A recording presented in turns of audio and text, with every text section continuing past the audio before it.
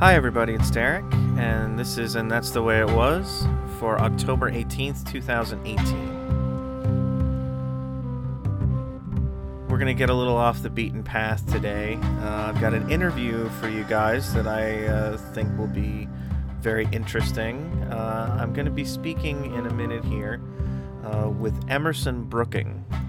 Emerson is a writer and a security analyst who specializes in the digital space and social media and the internet, and he's just written along with political scientist Peter W. Singer a book called Like War, The Weaponization of Social Media. It's about the ways that bad actors, everybody from Chicago street gangs to Donald Trump, is using social media to kind of take propaganda, kind of the traditional notions of propaganda, and put them on not even steroids, like human growth hormone. I mean, just really to ratchet them up and flood people, flood the market, basically flood the internet, flood the information that we get with propaganda, with fake news, with whatever you want to call it. It's a very interesting book, and he's going to be here to talk about it. Literally here, actually, in a first for this podcast. We're going to have a live interview. He was kind enough to come all the way out to the suburbs to talk to me in person. So that should be nice from a sound quality perspective, I'm hoping. And we're going to dig into the book. I'm going to ask him some questions about what it's all about to kind of give you a sense of what's in it. And we're also going to talk about some recent cases that aren't in the book, but I think are examples of the phenomenon of nefarious actors swamping social media to get their message out, even if their message maybe not necessarily be 100% the truth. So I'm looking forward to this. I hope it'll be a good interview, and we'll get started with that now.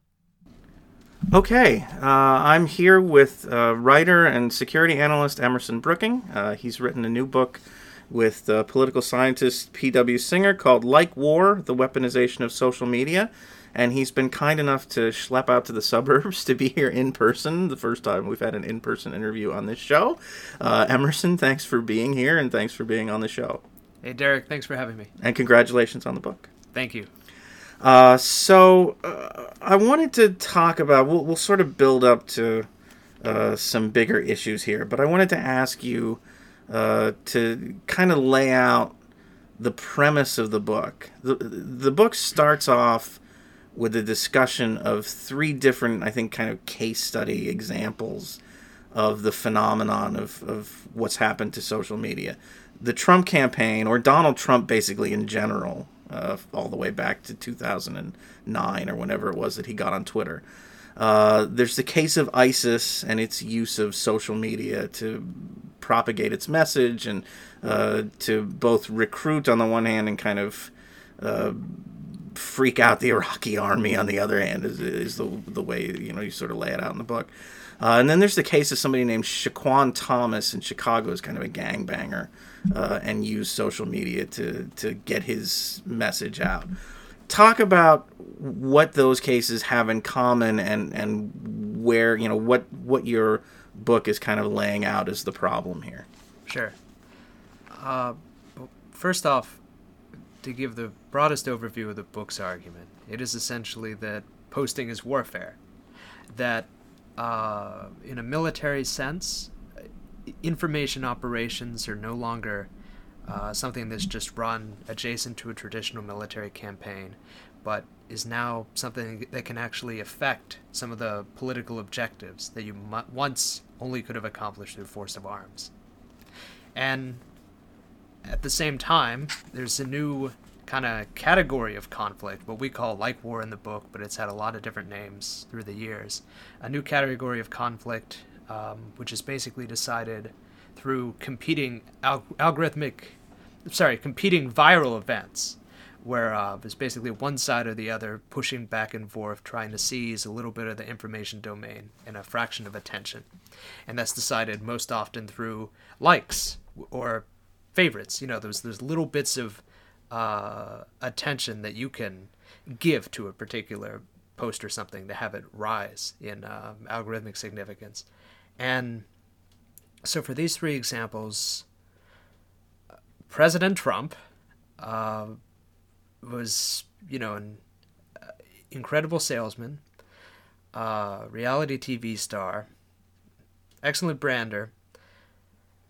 Back in 2009, he didn't know what the internet was. His staff ran his account, but that changed around 2010 or 2011, where if you look at the metadata for how he managed Twitter, all of a sudden he's using the phone, and his frequency of posts increases. He basically dumbs down the rhetoric, and he's continuously basically focus testing online to see what messages resonate and what don't.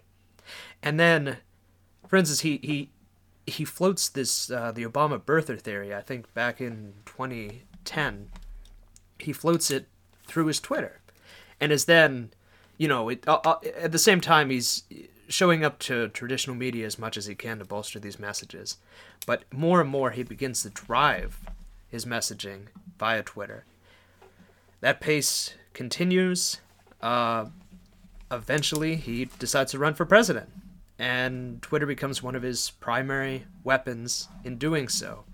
Using his tweets, which no reporter could afford to ignore, he courts something like $5 billion in free media. He inspires essentially an online army of disenchanted 4chaners and Reddit folks, and arguably he hijacks the news cycle to such a degree and seeds so many stories at a time that traditional media, traditional political observers can't catch up. As we say in the book, this was just the new campaign tactic, but his use of Twitter also was an information conflict that ultimately drew in hundreds of millions of people around the world. That's a Trump example. We have a very different example that we highlight with the Islamic State. I think most folks listening know that, ISIS and social media are pretty well connected. There was a lot of talk about that a few years ago. And in fact, we originally thought this book was going to be about terrorism. We had no idea it was going to be about, say, Russian influence operations or the Trump campaign as well. But a great example of ISIS's social media use comes in mid-2014 when about 1,500 ISIS militants roar into northern Iraq. They have Toyota pickup trucks, they have AK-47s of countless guerrilla groups past.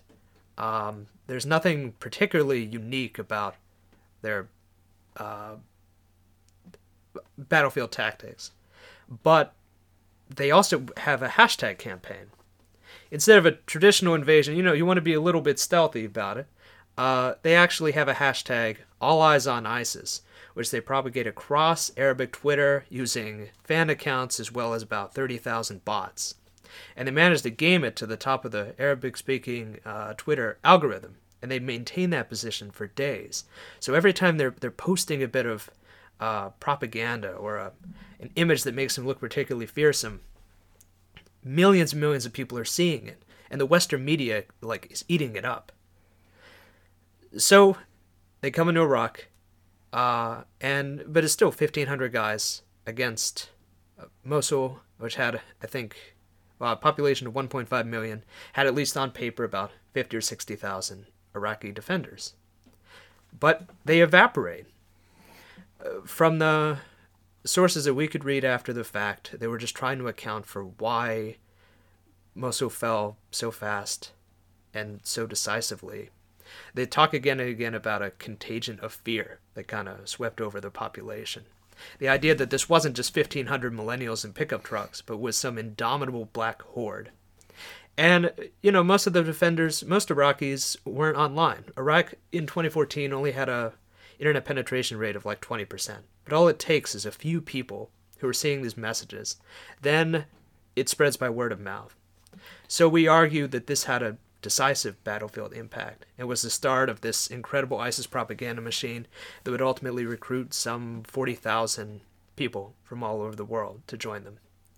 I think it. I mean, yeah, I think the case of ISIS is interesting because it's sort of the social media campaign played into some of the bigger cleavages in Iraqi society, and the fact that the Iraqi army at that point was mostly guys who were drafted out of the South or recruited out of the South and sent north, who didn't really relate very well to the North because it was more Sunni Arab and Kurdish. And you take the combination of this social media campaign that sort of portrays ISIS as a much bigger deal than it is, which it's, I mean, it was a horrible period, but I kind of chuckled at the way the book lays it out. Like, there's this campaign that basically convinces the Iraqi army that this wave of unstoppable conquerors is coming into town, so they all leave. They drop their guns and leave their equipment and run, and then 1,500 guys in a bunch of pickup trucks show up. Like, it's sort of this anticlimactic thing, but I think it played on some of the misgivings or the feelings that the Iraqi soldiers already had. Like, what am I doing here? This isn't really my home. This is a part of the country that I don't really relate to, and now I'm gonna risk my life against these terrible fighters to defend people that I have very little connection with. And so I think like the combination of that was enough to send them packing. And the Iraqi central government's response was telling too. As Mosul falls and ISIS continues south, I think toward Ramadi next, there was a lot of fear in Baghdad and increasing ISIS-inspired terror attacks there. The first thing the government does, they don't have control over ISIS's internet access, which I think is mostly run out of proxies in Syria. But they do have control over Baghdad. So they immediately, they shut off the internet. They try as much as possible to restrict their own population's access to this propaganda, because it was obvious even then that this was playing such a decisive strategic effect. So, and then the third case is this is the Shaquan Thomas case, the Chicago kind of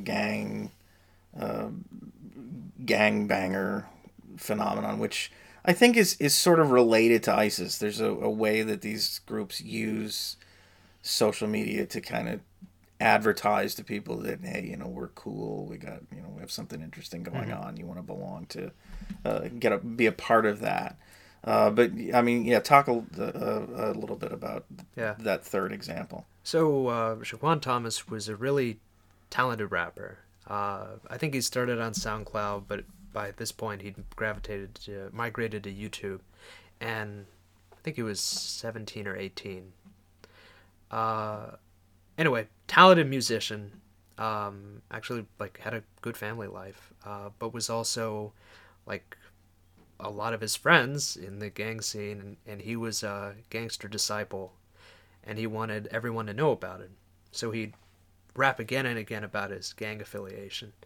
And, the bigger you get, I mean, you're on Twitter, right? The more followers you get, the more people take shots at you. Right. That was basically what happened here. He had enough attention that rivals saw attacking him as a good way to get attention for themselves. So they try to kill him. They don't succeed the first time. They try again. They miss the second time.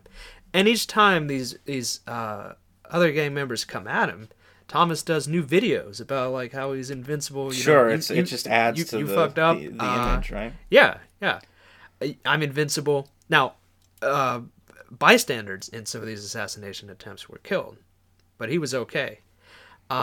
Anyway, they get him on the third attempt, and then he's immediately an online martyr. But to just show how interrelated social media is now with gang life and gang violence, a week after Thomas's death, Another kid is seriously wounded or killed a dozen miles away for having made fun of Thomas. Just what started basically was a sign of YouTube disrespect, then moves into another act of violence, which is retaliation for Thomas's death. And this was illustration of a wider phenomenon where, virtually all gang recruiting is now done online. Gang members live their lives online. Something like 80% of fights in the Chicago school system break out because of comments that started online. And it means where at a time gangs would fight over physical territory, and when they wanted to front, they had to do it in physical proximity. Not anymore. Now, if you have an affiliation with a gang, you can step on anyone, anywhere, even in another city. But because it's all in the open, then there's an impulse to respond. So it's this strange diffusion of violence, and is arguably closely tied to the rising violence in Chicago and other cities, at least in this gang scene. And the broader connection here is that this is, whether it's terrorism or whether it's gang violence, it's performative.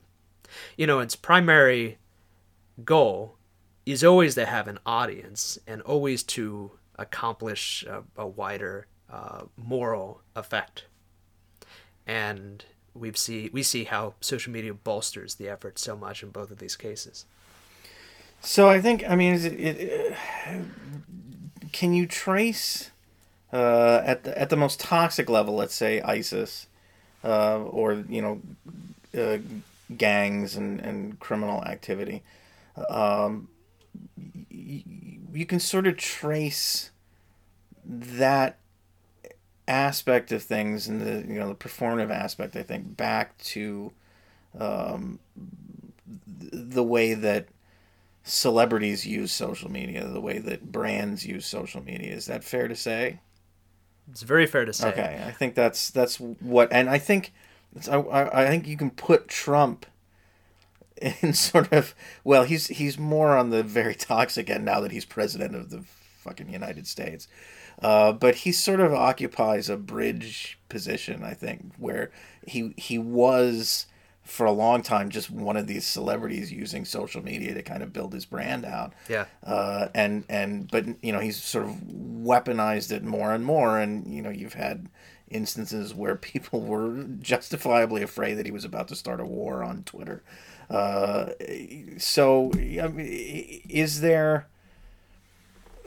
there other kind of examples of how we got from, I think, you talk about Taylor Swift in the book, and you can go through any list of companies and they're all using Twitter or Facebook or whatever to get their message out. How that moved into the political space and then into this, really extreme, violent space. Well, one of the most interesting bridges to me, and really the moment of transition, where this stops being purely performative and starts being tied directly to violent acts, is 2006. Mexican cartels. They're some of the first adopters of YouTube, and they start using the platform to post music videos, which are basically a compilation of their hits, executions, and just short clips of gang members having fun and brandishing their weapons, which they intended to have as recruiting tools. This is really the moment when this stuff first went online.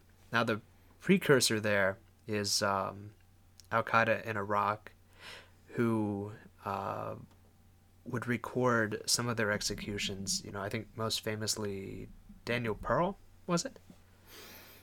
Yeah. Yeah. Yeah. They would record their executions and then widely distribute them via flash drive. But even then, terrorist use of the internet was primarily constrained to closed forum boards and other things. It was really gang violence, and it was really in Mexico where I think these actors first realized that they could use social media so effectively as a complement to their actions. So the other aspect of this, aside from kind of adopting branding as a way to, set yourself apart and get your message out and recruit. The other aspect of this is sort of a new way of doing propaganda. I mean, propaganda is a very old thing. It's not like we're in some kind of new age. But as you say in the book, I mean, traditionally propaganda is not that effective usually. It's hard to get your message across. It doesn't work out typically the way that it seems to work for these actors, groups, people who are using social media so effectively. And my question is, what makes social media different? And I have two thoughts here. One is that the idea, which you mentioned a few minutes ago, what Donald Trump was doing on social media, basically focus grouping messages. And it's very easy to do that if you have a big Twitter audience, you have a big Facebook audience. You just keep churning stuff out and see what people respond to. And, as long as you don't offend everybody, you can kind of adjust your message as you go along. And the other thing is that there's sort of almost a telemarketing aspect to it, in the sense that, like, if you reach enough people, even if you only hit on like 1% of the audience that sees your stuff, that's still a big number of people, and then they can kind of go out and be your messengers in other ways. So I wonder, like, if those are the things that kind of set social media apart from traditional propaganda, or if there are other aspects. And you can get into this is where I kind of get lost, but I'm sure there are elements like of psychology at play here, and why social media is so effective in reaching people, and we can talk about those things as well. Sure. Well, I'll start with one of my favorite historic examples of propaganda, which I just stumbled across in the process of researching the book. It's about a year into World War II. Goebbels has his propaganda ministry that's employing something like 1,000 Nazis full time. They know the war against Britain's not going to be short, so they shift more and more to propagating it via the airwaves. They have something like 8 or 10 hours of radio programming each day, specifically directed toward British listeners. And because there's this desire in the Nazi strategic planners, maybe they can get the Irish to rise up and present a new threat to Britain's flank. They also go out of their way to find Gallic speakers, which is tough to do. It's tough to do in Germany even before the war, but now they have to find enough trained Gallic speakers who are also willing to help out the Nazis, and program an hour or so a day directed specifically at Ireland in the Gaelic language to just try to get that tiny group of Irish partisans who might be interested in pushing for a full independence. Yeah, interesting. Now, nothing ever came of it. But think about what an immense investment of resources that was. You also typically, then you couldn't record these. I guess you could record them, but it's a lot easier to propagate now. Right. If you were a listener, you had to be listening contemporaneously. Right. That's it. Okay. So it's just this huge investment of resources for virtually no return. Compare that to today. ISIS could broadcast these messages pushed by this huge botnet, thousands of distinct media releases a month, and anyone who was interested could find them very easily and make contact with a recruiter just as easily. There's the only comparison between like old-fashioned propaganda and today is that one is hilariously more effective than the other. It becomes possible for the first time to pick out just maybe 3 or 4 sympathetic people in a city of millions and make contact with them and then groom them to your cause. The domestic political campaign parallel to this is what Brad Parscale did with the Trump campaign, where he's on record saying, marveling, I'm putting every bit of money I can in targeted Facebook ads because without doing a big expensive media buy, I can hit those 4 undecided voters in that podunk Central Florida town. So that's one of the big advantages, this micro-targeting, which you never had before. But then the other thing that really makes social media distinct is the speed of it.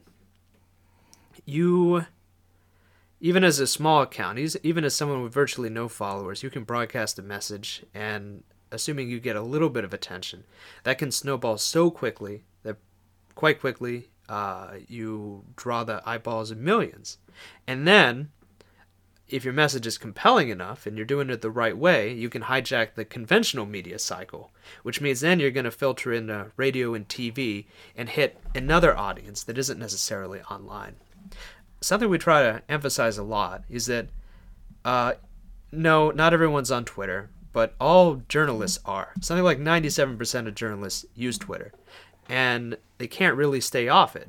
It's helpful for them, but it also basically pollutes their minds, like it does everyone who's on it, because you think the things that are trending there are of national salience, and you will almost invariably weave them into your coverage of an event. That's a really good point. I think that's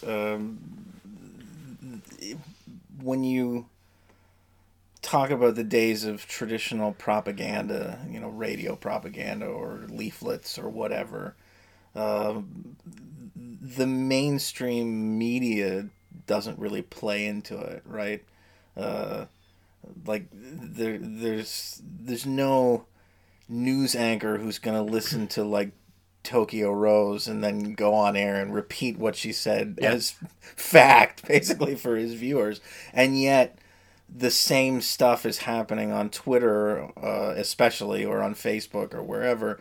And you have, it's driving news coverage in a way that, like, you would never think that the news media would be credulous enough to sort of play along with it in any other format, and yet when it's on social media, it sort of just hits the right spot, I guess, for them. They're credulous, but also it helps them. And I know we're jumping all around examples. I hope let's focus on the concepts, and also this might give you an idea of what it was like to write the damn book, because you think of one thing, and then it's like, is it ISIS? Is it Trump? Right. Is it a war 200 years ago? But a great example here is the execution of James Foley, which you might remember in August 2014. It's this short clip.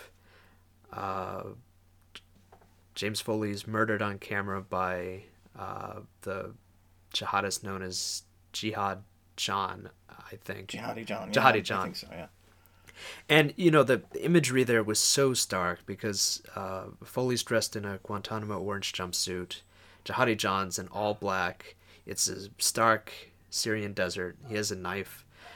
We find out later Foley was probably put through like a dozen mock executions because they were trying to get the most aesthetic shot. Right. But something unique in that clip is that they actually cut to black for the execution. You don't really see blood. And that was so it could basically be rated PG-13.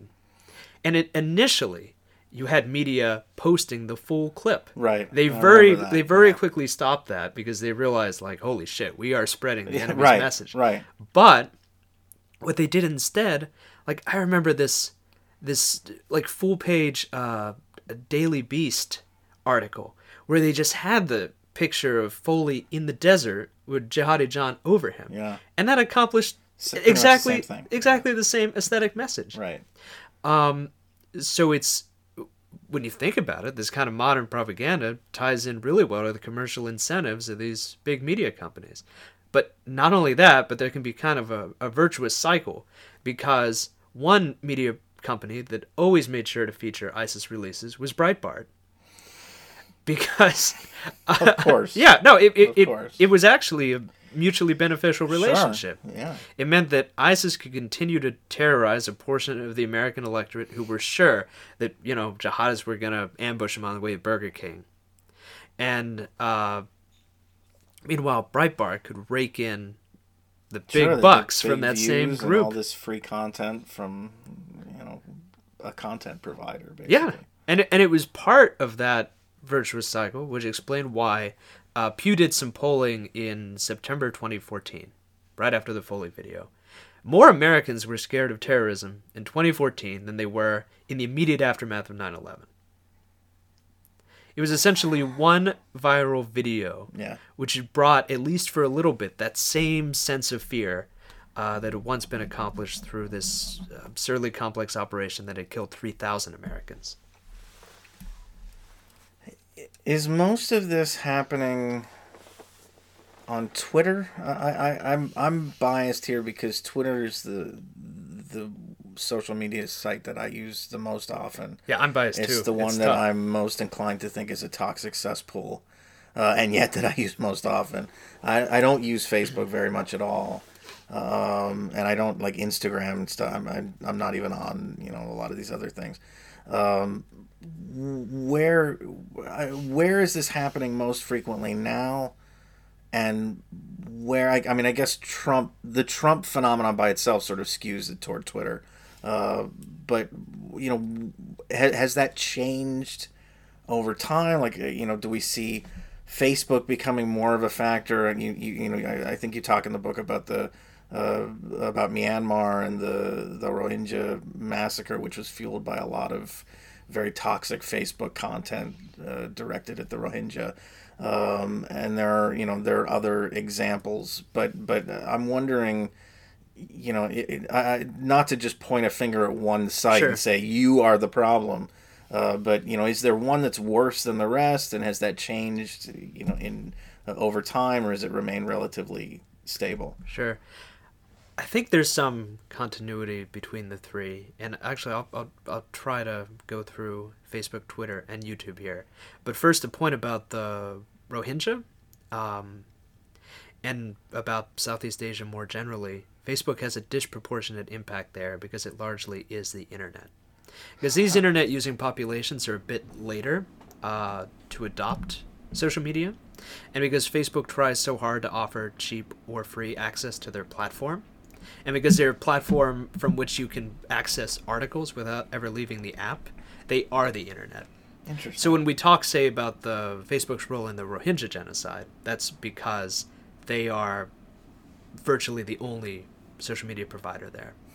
But if we pull back and look at the United States, I think Twitter is most influential, not because all Americans use it, but because, as we discussed, it is the news cycle. They're constantly kind of struggling to get better numbers. Usage numbers. They're really, they've lagged behind on that. But there are so many power users basically in this context, meaning journalists and politicians mostly. It kind of has an impact beyond its actual reach. So Twitter is the direct artery to the beating manic heart of the modern American politic. That's Twitter for you. YouTube, meanwhile, is that's more where you go when you want to be radicalized, when you want to be indoctrinated. Back in the day, that was the Alaki. Oh yeah, Anwar al-Awlaki, yeah. Awlaki, yeah. From AQAP, sure. Yeah.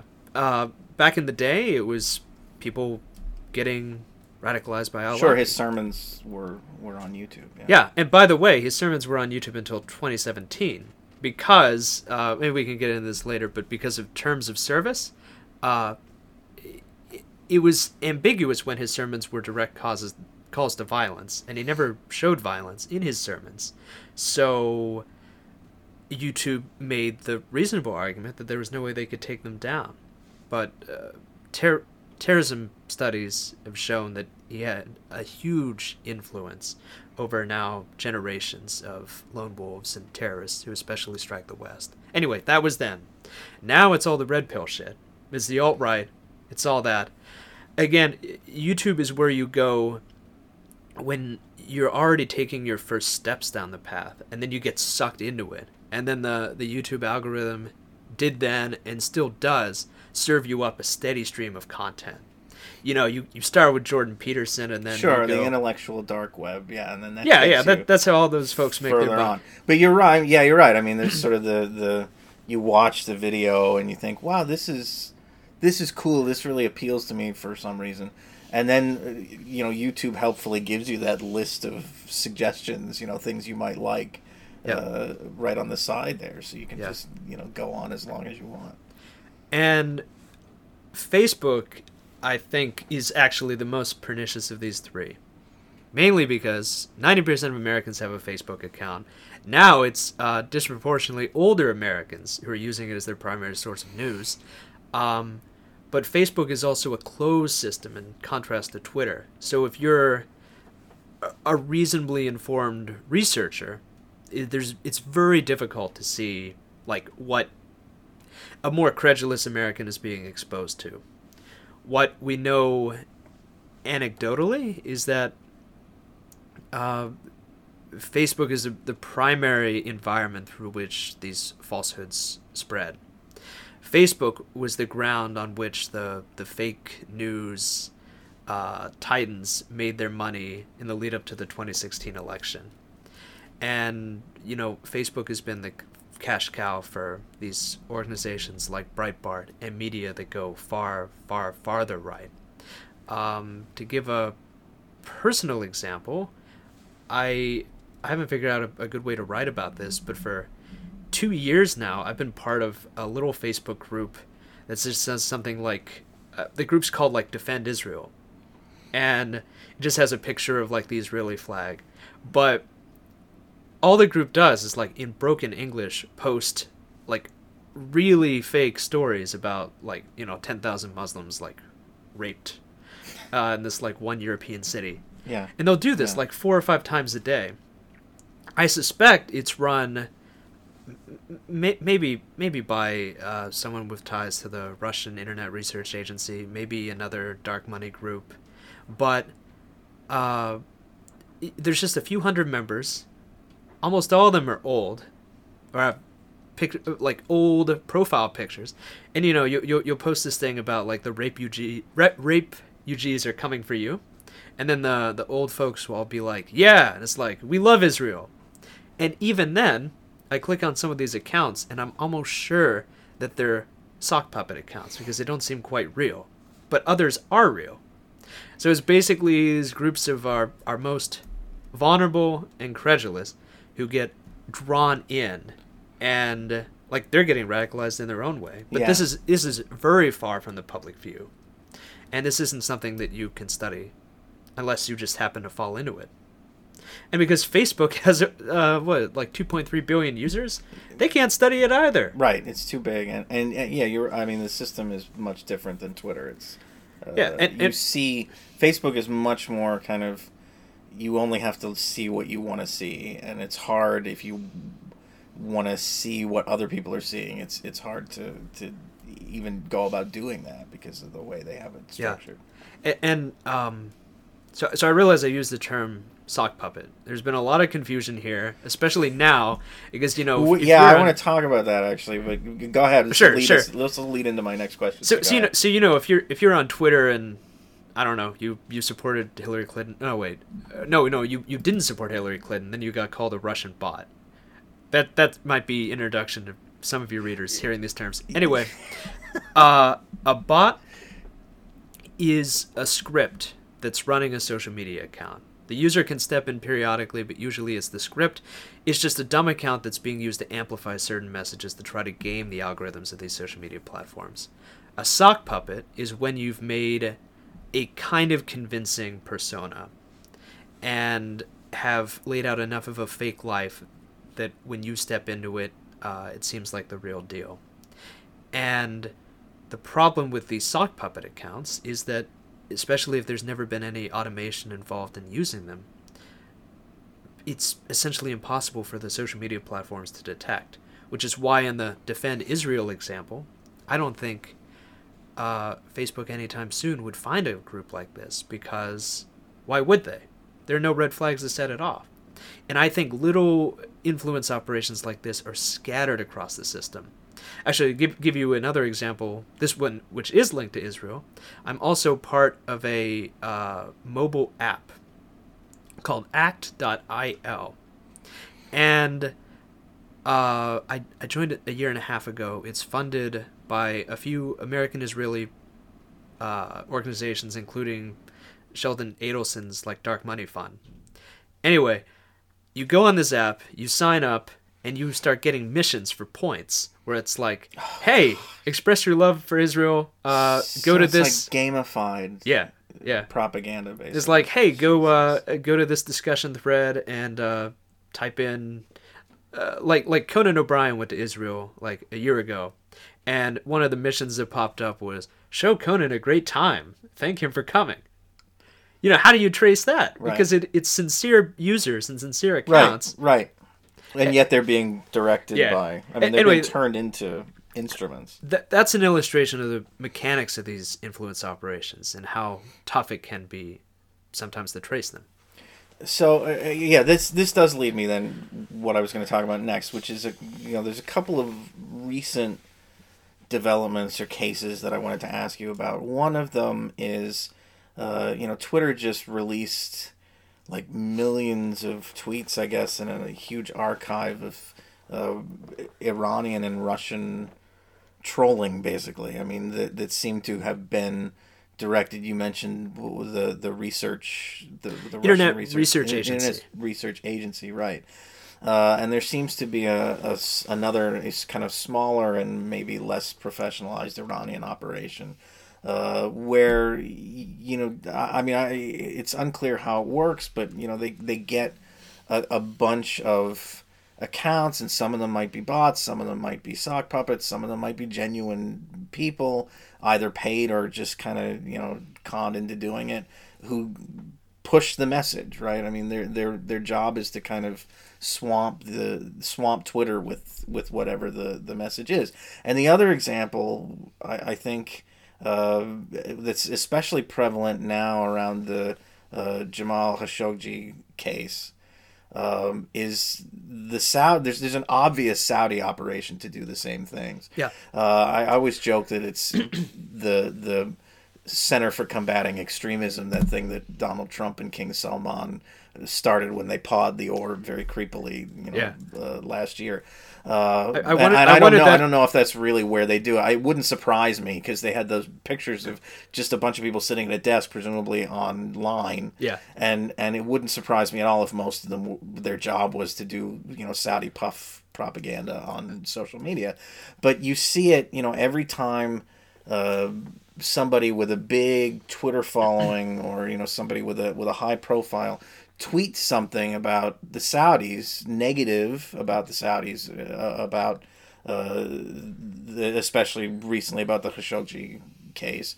They're just swarmed. Their replies are swarmed with people, all of whom clearly have either if they don't have a script outright, they have talking points, and they're hammering away at those talking points. Is this something that is being done more and more by governments? Is there a U.S. operation that nobody knows about, or maybe we do know about, but it hasn't been reported on? But how much of this is sort of moving into a place that I think is very troubling, where this is just sort of official kind of form. This is just kind of the way that governments are going to operate from now on. They're going to flood Twitter and Facebook with and maybe YouTube with memes and videos and content to deliver unfiltered messages that are, let's say, less than truthful maybe in most cases. So this is a huge topic. First off, the answer is yes. All governments are going to do this. It's unclear because U.S. is subject to Freedom of Information Act and a lot of the agencies. There are very specific anti-propaganda laws as it regards American agencies broadcasting to Americans. It's unclear what form that will take in the United States. But in general, all governments are going to do this, and they kind of have to do this. I think it would be easiest, if you don't mind, to start talking about the 2016 election and Russia. Sure. Because this is really, the Russians were the pioneers here. But I know people on the left are sick of hearing about the Russia thing. And I've started reading a lot of revisionist articles, or, folks say it doesn't really matter. I want to lay out basically what lines of effort mattered and what didn't. Because there's so much confusion here. First off, it wasn't the Russian intelligence agencies that were doing most of this. When I say the Russian Internet Research Agency, it's useful to think of it as a marketing firm. Basically, the IRA is one, and there are a bunch of others that are run by Kremlin cronies and then bid for contracts for what kind of looks like marketing, but it's like propaganda operations. But it's not, it's not all being run like by intelligence services. To be clear, what the IRA did was use Facebook and Twitter to purchase directed advertising. This was a super funny initiative that has led to tons of like amazing examples of my favorite is an image of Jesus and Satan arm wrestling, and then it's just like click here to make sure Jesus wins, and it's like a redirect to like the Trump page. Anyway, it was bought by Russia. It rules. There are dozens of these. But most of them got engagement like below 1,000 clicks total. This was an extremely funny thing that had basically no bearing on the election. Of course, people on the left have then said, this means the Russian influence operation didn't have an effect. Not so. That's one category. The next category are the Russian bots, which we're all familiar because I think we've all been called Russian bots at one point or another. That was the, Twitter's 9 million messages. That was a more directed operation that lasted for about 2 years as the Russians were trying to bolster Trump's campaign and degrade Clinton's. They had an impact, but those Russian bots, we now know, probably only accounted for 5 or 10% of the automated voices that were ardently pro-Trump and anti-Clinton on election day. They joined a much louder chorus of basically Trump's grassroots movement, who were as sophisticated at building botnets and more driven, because it wasn't their job, they just wanted to do this. That's also probably didn't turn the course of an election. What I think turned the course of the election, but it will always be up for debate, is WikiLeaks. But why? So some Russian hackers break into the emails of the Democratic National Committee, then they break into the personal email of John Podesta.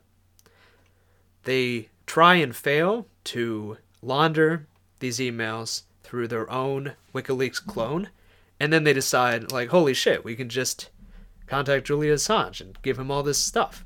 And they do. Assange loves it. Assange leaks it. It's still unclear if he knew it was the Russian intelligence services. He didn't have to know. In fact, he arguably had a real incentive not to investigate that. But he was given a great source of information, which he could use to command the most important asset online, which is attention. Well, what was in the WikiLeaks disclosures? really, this is also controversial, but really not all that much that was any worse than most any political campaign if you've worked on it. There was no smoking gun. But that didn't matter, as there was a steady drumbeat of WikiLeaks releases. Most Americans never read them, never had any interest in reading them. But they knew that WikiLeaks was out there and was a thing. On Facebook, they've since wiped this report from their archives. But on Facebook, they would release a monthly report of the most discussed topics on the platform.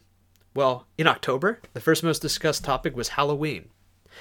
The third was the World Series, but the second was WikiLeaks. That's how pervasive this was. And it was this giant fake news ecosystem that then used WikiLeaks, which was like this black box. It was like the perfect hook if you're writing a fake story. You know, WikiLeaks shows that, I don't know, you name it, like the crazy, like spirit cooking, blood and semen, Pizzagate, right. All this shit. Right. All that shit was because WikiLeaks was the perfect way to write any sort of article you wanted. And people who study political communications are coming to the conclusion now, this constant soar that was WikiLeaks probably diminished Clinton's trustworthiness enough. It was already pretty damn low, but it moved her even further down and probably contributed to the 87,000 vote margin, 60 or 80,000 vote margin, by which Trump won. Right. That is where, like, the Russian influence operation had the most effect. But you should just understand that they were pursuing all of these lines of effort simultaneously. That's what the Russian thing is. Yeah. But then this Russian operation provides the perfect base from which other countries are now copying different elements. You know, I'm not going to say his name right, but Khashoggi, the Khashoggi thing now, you know, it's being pushed by this like aggressive army of Twitter bots. They're saying, you know, Saudi did nothing wrong. But a year before that, something that I tried to put in the book, but there just wasn't space. A year before that, you'll remember in mid-2017, Qatar was blockaded by the Gulf. Sure, yeah. There's strong evidence there that they had, UAE and Saudi had botnets that they'd set up in advance to all push the same hashtag around, you know, outrage against Qatar and pushing for blockade and even further actions. And if you'll recall, the origins of that blockade, the reason why it was imposed was because of a huge controversy over something that a Qatari state broadcaster had put out. But the broadcaster was hacked. So, Right. sorry, it I'm was not putting this. No, it was a speech by the emir that they apparently hacked into the Qatari broadcaster and put this fake speech where the emir talked about, you know, supporting Islamist groups and being friendly with Iran, and kind of said some bad things about the Saudis. And it was you know, he does not seem to have made this speech, but they kind of got it into the system, and then the Qatari media reported it. Yeah. And then they justified their blockade by referring to the speech. Right. So we know now that this was a hack made to incite this moment, which was then propelled to instant virality by this army of botnets and sock puppets that Gulf Who were states, like in place, yeah, ready to go. Okay. They were ready to go.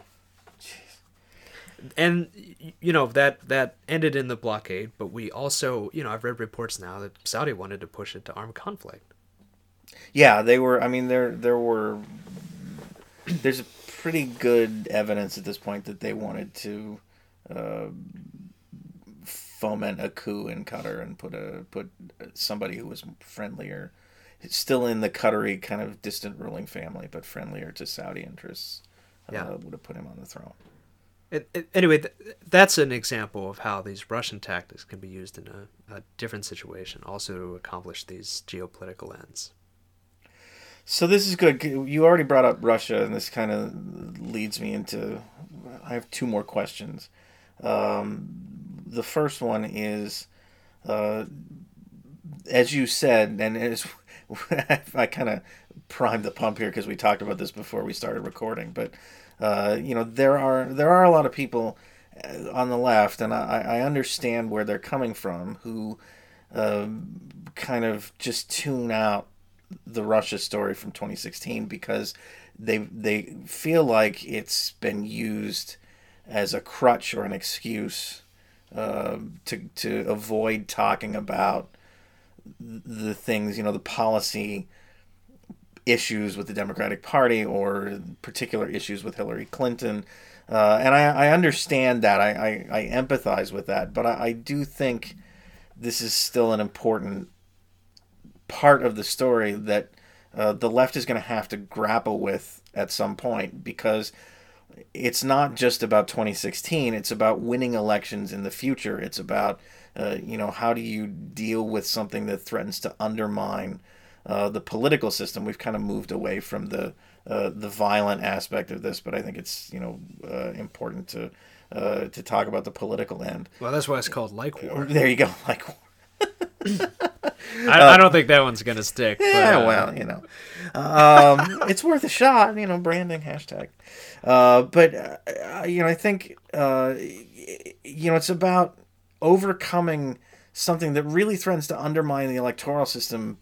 Period. For every election to come, and isn't just something that can be weaponized by Russia or by now the Trump administration is claiming that China is meddling in elections, and there's the Saudis and the Iranians and these other actors, but it's something that can be weaponized by any American. And maybe, I asked you what's it going to look like in the United States. Maybe the thing it's going to look like in the United States isn't the government doing it. It's going to be Sheldon Adelson doing it, or the Mercers doing it, or the Koch brothers doing it. Like all these billionaires who have a very vested interest in rigging the political system are going to be able to pay for operations to twist the narrative through social media like this. So it's something that I think people on the left are going to have to grapple with. And maybe I'm already making the argument, but I want to know how you make the case to people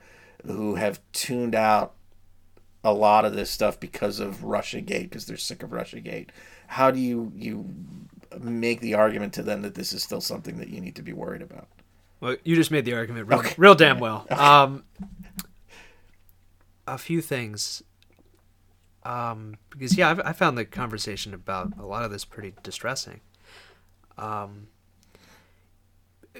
So, the first thing is that a lot of Clintonites, especially at the beginning, especially when everyone was in pretty much a state of shock, did use the Russia thing as a cudgel to basically say, no, Sanders wouldn't have won. No, your ideas still aren't legitimate. Clinton had a good platform. It was just this Russian influence operation that kept her from going over the edge. I mean, that's bullshit. Like, there were serious problems with the campaign's strategic decisions. It's becoming evident now as we look at the political moment that I think it was time for the Democratic Party to embrace bolder domestic policies. But it's also true. I've seen a lot of arguments on the left say that, maybe Russia did interfere in the election, but so what? We interfered in a lot of elections. Yeah, we totally did. I'm not going to defend 50 years of fucked up American foreign policy. But you also can't suffer in the present for something that you had nothing to do with. I think we have to realize that even if our country deserved it, especially like us younger folks, didn't deserve to have our political process and our democratic expression against Trump hijacked by a foreign country. It's so messed up because yeah, 3 million more Americans did choose Clinton. Milquetoast as she was, 3 million more Americans chose her over Trump. Right. And their voices are drowned out, not by even a ghoulish mix of U.S. corporate actors, but by operations administered by foreign intelligence agencies and then their proxies. And even if you're thinking, all right, well, the 2016 election, this it has led to a political moment where we can push things in a way more progressive direction than we might have otherwise. Even if you can see some of the benefit from 2016, if you're looking forward, things are only going to get worse. The strategy of Russia, and now probably increasingly it will be Saudi too, is they realize that no Democrat is going to be in favor of continuing the alliance. The goal of all these actors isn't really like to keep Trump in power, is to keep the U.S. in a point of stasis, of disorder, of basically political gridlock to the point where you can't get anything done. And you have these like petty Trumpists continuing to be in power. Anyway, we need to understand that they're going to try harder in the next election. And they're going to do it by more sophisticated means, increasing reliance on sock puppets or even these sorts of bots that are administered by machine intelligences so they can look like real people. And we all together have a vested interest in ensuring that that doesn't happen. It's yeah. I mean, I think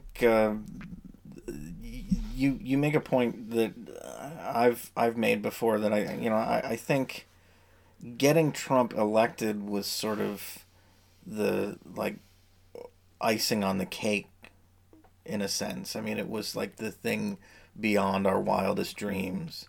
Well, the goal was more to create discord, or to kind of enhance the discord that was already there. Mm-hmm. Even if Clinton had won, a lot of the operations that went on during the campaign would have still been relevant, because they would have created this, group of people, or kind of bolstered this group of people that are just would have been inclined to, really despise her and continue to kind of grate against her. I think they would have been inclined to step further. When I started writing the book, I and everyone in Washington thought we knew how the election was going to pan out. I was really worried about the Russian influence operations component back in, really starting in August. I was tracking on this issue. And really, I assume a lot of the country was too. That was one of many notions I was disabused of after the election. But anyway, I thought for sure Clinton had it in the bag.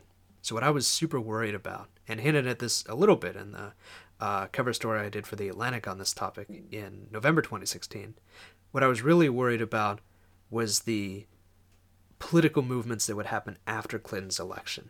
As Trump at the top would say this election was illegitimate. And if you thought that the Russian bot and sock puppet infiltration and political discourse had been bad in the election, imagine if Moscow had seen an opportunity to help foment widespread armed uprisings by some of these far-right militias against U.S. state authorities. It would be an incredible opportunity. I think they would have leapt on it in an instant. I think that was what they intended. I think the ideal outcome for everybody, including Trump was going to lose, Trump was going to start Trump TV. And then the Russians would have this incredible base of furious, disenchanted right-wingers who would be pushed more and more into like basically the Proud Boys groups on steroids. So the election was really a surprise to everyone. Yeah. But I think political violence was the intent. Okay. And if things had turned out differently, we'd be there now. Is there, and I don't want to spend much time on this, but is there a concern that some of these operations could infiltrate kind of more left-wing spaces, not to hijack them necessarily, but even just to discredit them. Like you put somebody out there who, uses a seemingly lefty sounding hashtag but spouts, crazy shit to, make everybody sound nuts and weaken that movement. Is there a risk? Is there concern about that too? So one of my huge concerns now, and I tried to sell a piece on this a few months ago, but got distracted by the book. One of my biggest concerns is that right after the election, we're going to see extremely obvious Russian accounts throwing in for the farthest left, but not fringe candidate. They'll throw in for Sanders and Warren, say. They'll do it in a really obvious way. So then a story immediately becomes, oh, look who Russia's supporting in the next election. Right. Then that gives, centrists in the Democratic Party that perfect opening to discredit and start all over again. This name calling over the Russian thing. When you think about it, we're getting pretty dangerously close to like 4-dimensional chess. Sure, but if you're running, to divide the opposition to Trump and split it up along lines. And I think we should absolutely be cognizant of that, because if you were running an influence operation intending to keep Trump in power, you would absolutely throw in vocally for the farther left candidate, throw Democrats into disunion, then get behind Trump in the general. All right, here's where we get to the hard part, I guess. I don't know, it's like at the tail end of the interview, so I don't want, tell me if there's nothing to do here. But what are some possible solutions? I thought about some of these things, like, there's responding to the trolls, which seems like a sucker's game because you're never gonna have a louder voice than these operations do. There's sort of trying to get the media to stop taking the bait, but that seems like, again, kind of a sucker's game, because there's always going to be a Breitbart that isn't really taking the bait. They know exactly what they're doing, but they're going to grab onto it and they're going to force it into the mainstream media coverage. There's the notion of increasing cybersecurity, tell John Podesta not to click on the fucking link in the phishing email so that they can't hack his account. But that's all it takes is one idiot, to fail, and you're stuck in the problem. You got the problem anyway. There's notions of censoring or relying on social media sites to police themselves. There's the idea of boycotting, which again, I don't think is going to happen. We're addicted, man. Yeah, exactly. So what do you? And the other thing I thought about, and this is, there was just a case yesterday, in fact, in Crimea of a kid who shot up his college and killed, I don't know what the casualty count is now, but upwards of like 20 people, and maybe more than that at this point. And Russian authorities have blamed that, and I guess we're getting back into violence now, but have blamed it on isolation. This phenomenon that, the more connected you are online, the more alone or isolated you can feel, and then the more susceptible you are to the messages of whether it's the Proud Boys or the alt-right or the ISIS or whatever group. You're more susceptible to either, attaching yourself to something like that, or to just kind of developing a sort of pathology of, everybody's, there's something wrong with society and I have to go kill people because, it's all fucked up. So there's the idea of not looking at the content or not coming at it from that end, but looking at the people who are susceptible to the content and trying to address it on that end. What are your thoughts here? Like, what can you do? All right, let's put this in 3 categories: government, social media companies, and everyone else. I hesitate to prescribe much for government to do right now because, frankly, the U.S. government has a vested interest in not doing very much in this. You see this in the fact that the president, Donald Trump, took over a year and a half to have his first cabinet-level meeting on information security. And even then, it was almost entirely about infrastructural election cybersecurity. If you study U.S. bureaucracy to any degree, you know, consciously or not, the president sets the priorities for the whole of government. He's making sure this isn't a priority. And when I've spoken to people in military or State Department on these issues, it's often like almost in hushed tones, because it's a little bit verboten for you to speak honestly about the extent of these influence operations, because they invariably cast doubt on the president's democratic mandate. And you see this too in the president's recent speech, or vice president's recent speech and rhetoric on China, where they conflate China hacking with an information operation. All of this is intended to muddy the waters.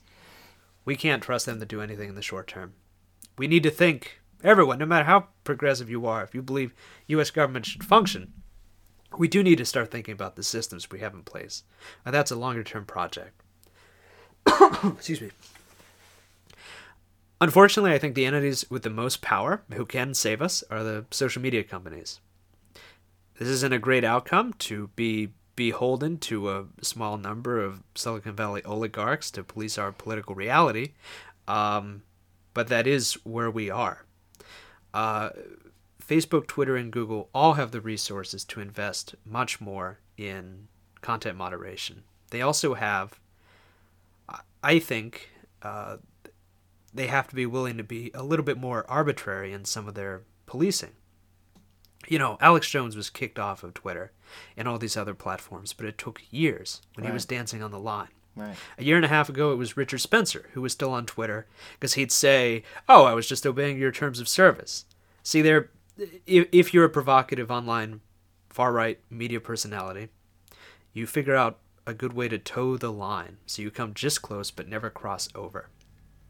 And I think in those edge cases, when these companies realize that this is speech that is doing systemic harm to the U.S. political system and is fomenting these like institutional bigotries, particularly against Muslim Americans that are going to last for a generation, you have to be willing to just pull the plug. Say, you know, fuck it, I'm in charge.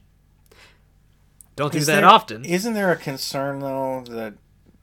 there's a huge concern in everything I just said. I mean, you know, they're gonna look at a group that says we should nationalize Facebook, which isn't really offensive, but it's bad for Facebook. Or they're gonna say we should nationalize the internet, and you know they're gonna look at a group like that that's on the left and say, oh, that's bad. We got to get rid of that too. Like if they're gonna, the more arbitrary they get, it seems to me, the greater the risk that they're gonna start censoring left voices because that's in their interest. Yeah, there's a huge danger there. First off, the corporate nightmare of Facebook censoring conversation about Facebook, I think about a lot, but it's important to remember that basically everyone who works at that company is an idealistic 20 or 30 something.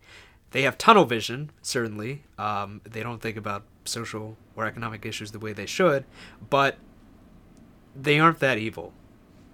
We're decades, I think, from reckoning with that, and you have to worry about the more immediate adversary.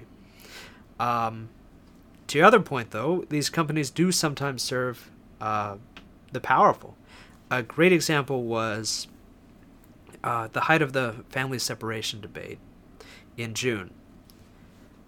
Splinter leaks the email of Stephen Miller. On Twitter, anyone who's sharing that phone number gets immediately banned for doxing, or immediately suspended for doxing. Then Splinter gets suspended for doxing. Then in at least one case, someone who was talking about the suspensions got suspended as well. That was an example of Twitter overreacting to serve the powerful. Right. And that's something I think we need to lobby as aggressively as we can for them not to do it. Because the vast majority, actually basically unilaterally, employees at these companies were strongly against family separation. That was something where they should have been more vocal and actually use their platforms in a meaningful way to help subvert it. So yeah, honestly, be more arbitrary in the content moderation insofar as you can protect Americans.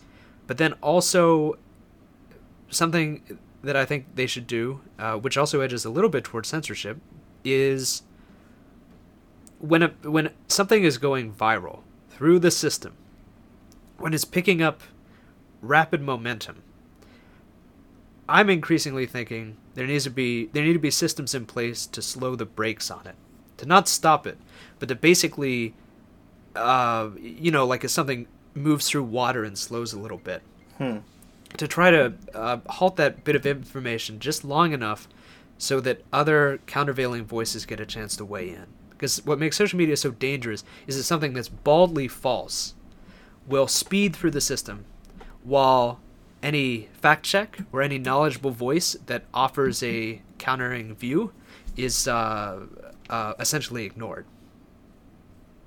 So that's something they should invest more in. But fine, go ahead. Well, okay. So then what follows from that is, how do we get them to do that? Because clearly the incentive isn't there right now, and these are big corporations. I mean, they're not going to move unless they have a reason to move. So how do you get them to do that? By having conversations like this, by drawing increasing attention and investigatory resources to the issues where these platforms are having catastrophic impacts on society. There we can go back to the Rohingya. We can go to India, where viral WhatsApp rumors have led to over a dozen lynchings in the last year, where they think a stranger in a village is a child predator or something, and then they, through mob violence, kill him. By each of us just emphasizing and not hesitating to speak up and pressure these companies, I think we can do a lot of good. And that entails us thinking a little bit more about these companies, not just as U.S. American corporations, but also as political entities in which we're constituents. We're not constituents in the same way we're constituents of countries, because they're using us to make bukus of money. But we have to realize that our politics is affected by these platforms. They're not purely corporations. They also have political responsibilities, and we should pressure them accordingly. I think that's where the most inroads can be made towards solving these problems. And honestly, even in the course of time I was writing the book, it was night and day for how Facebook approached an issue like the Russian influence campaign. Right after the election, it was like the Kubler-Ross, like stages of grief. Right after the election, Mark Zuckerberg says, "Oh, it's a crazy idea. We had anything to do with the election." Right. Where a month prior, they'd been selling to anyone who was willing to buy, we can change elections. That was their business model. Yeah, I mean, they were embedding people with campaigns, right? Yeah. But just in the course of that year, Facebook completely reorganized its structure. It built tons of new teams. It poured tens of millions of dollars into this. We should understand that some moves are being made, and that influence campaigns that worked before won't necessarily work again. But there's one more thing to talk about, and that's us. What can we do? Honestly, we have the least power in this system. Something that I stress in the book, though, is to think about information and to think about these viral bits of misinformation as kind of the same way you might approach public health. Because a bit of false information injected into the system can spread so rapidly and incite people to violence or affect their minds in ways that will lead them to violence in the future. There are a lot of parallels to, say, like viral spread. And it's important to realize, too, that in your peer group, I know most folks listening to this are pretty savvy internet users. You're not going to fall for an obvious bit of fake news or whatever. But if anyone in your peer group is, say, a little bit more credulous and does believe these things and forward them, over time, whether you realize it consciously or not, your resistance to this bit of information is worn down as more and more you see these particular piece spread through the system. An example here, I think everyone remembers, is Pope Francis endorses Donald Trump for president. It's dumb. It's really stupid. Most people didn't believe it at first. But it was so interesting that many people shared it. And then people who were initially resistant to it saw it being shared by more and more of their friend group. So then they were more likely to believe it. One reason they're more likely to believe it, over 60% of the links shared on Facebook are never clicked on. It's only the title which you see. Yeah. And then, as they were more inclined to believe it, they forwarded it on. So that dumb story was the most shared bit of news in the 2016 election. Jesus. You need to be aware of that. Just to understand that you're only as protected against this stuff as the weakest link in your system. So in my case, I'm from rural Georgia. I went to school with people who wound up in all sorts of different places in life. Some of them are more savvy Facebook users than others, and some of them relentlessly share this dumb shit all the time. Now, I've thought long and hard about muting them, but I don't. Instead, every time I see it, I try to, as politely as I can, say, I'm not sure this is true. Oh, man, that's... It You're sucks. a better man than I am. It sucks. No, but you have to be patient with people and just try to push them to consider a bit more of the information they see online. I think that's how we help ourselves. Again, that's not going to stop these information operations from happening. Right. But we need to understand that this stuff involves all of us. Okay. Well, there you go. That's what to do. Emerson, again, the book is Like War, The Weaponization of Social Media, by P.W. Singer and Emerson Brooking. Is there anything else you want to plug? No, I'm happy to be here. Okay. Well, thank you for coming, and thank you for coming all the way out here to do this in person. Go pick up the book. It's a good book, and definitely talks about a lot of important stuff. Emerson, thanks again for being here. Thank you. Okay, I want to thank Emerson Brooking again for coming on the show. The book, again, is Like War, The Weaponization of Social Media. You can pick it up as we speak. You should go do that. Emerson is at E.T. Brooking on Twitter, so if you want to go give him a follow, I'm sure he would be very down with that. It was his first podcast, apparently. He's been on much more prestigious programs, but this was his first podcast, so I hope the experience was okay, and I hope you guys are okay with the fact that this is definitely not a recording studio that I'm working in, so we did the best we could having somebody in here with me for the first time. I'll be back next week. Until then, as always, thanks for listening, and I'll talk to you soon. Take care. Bye-bye.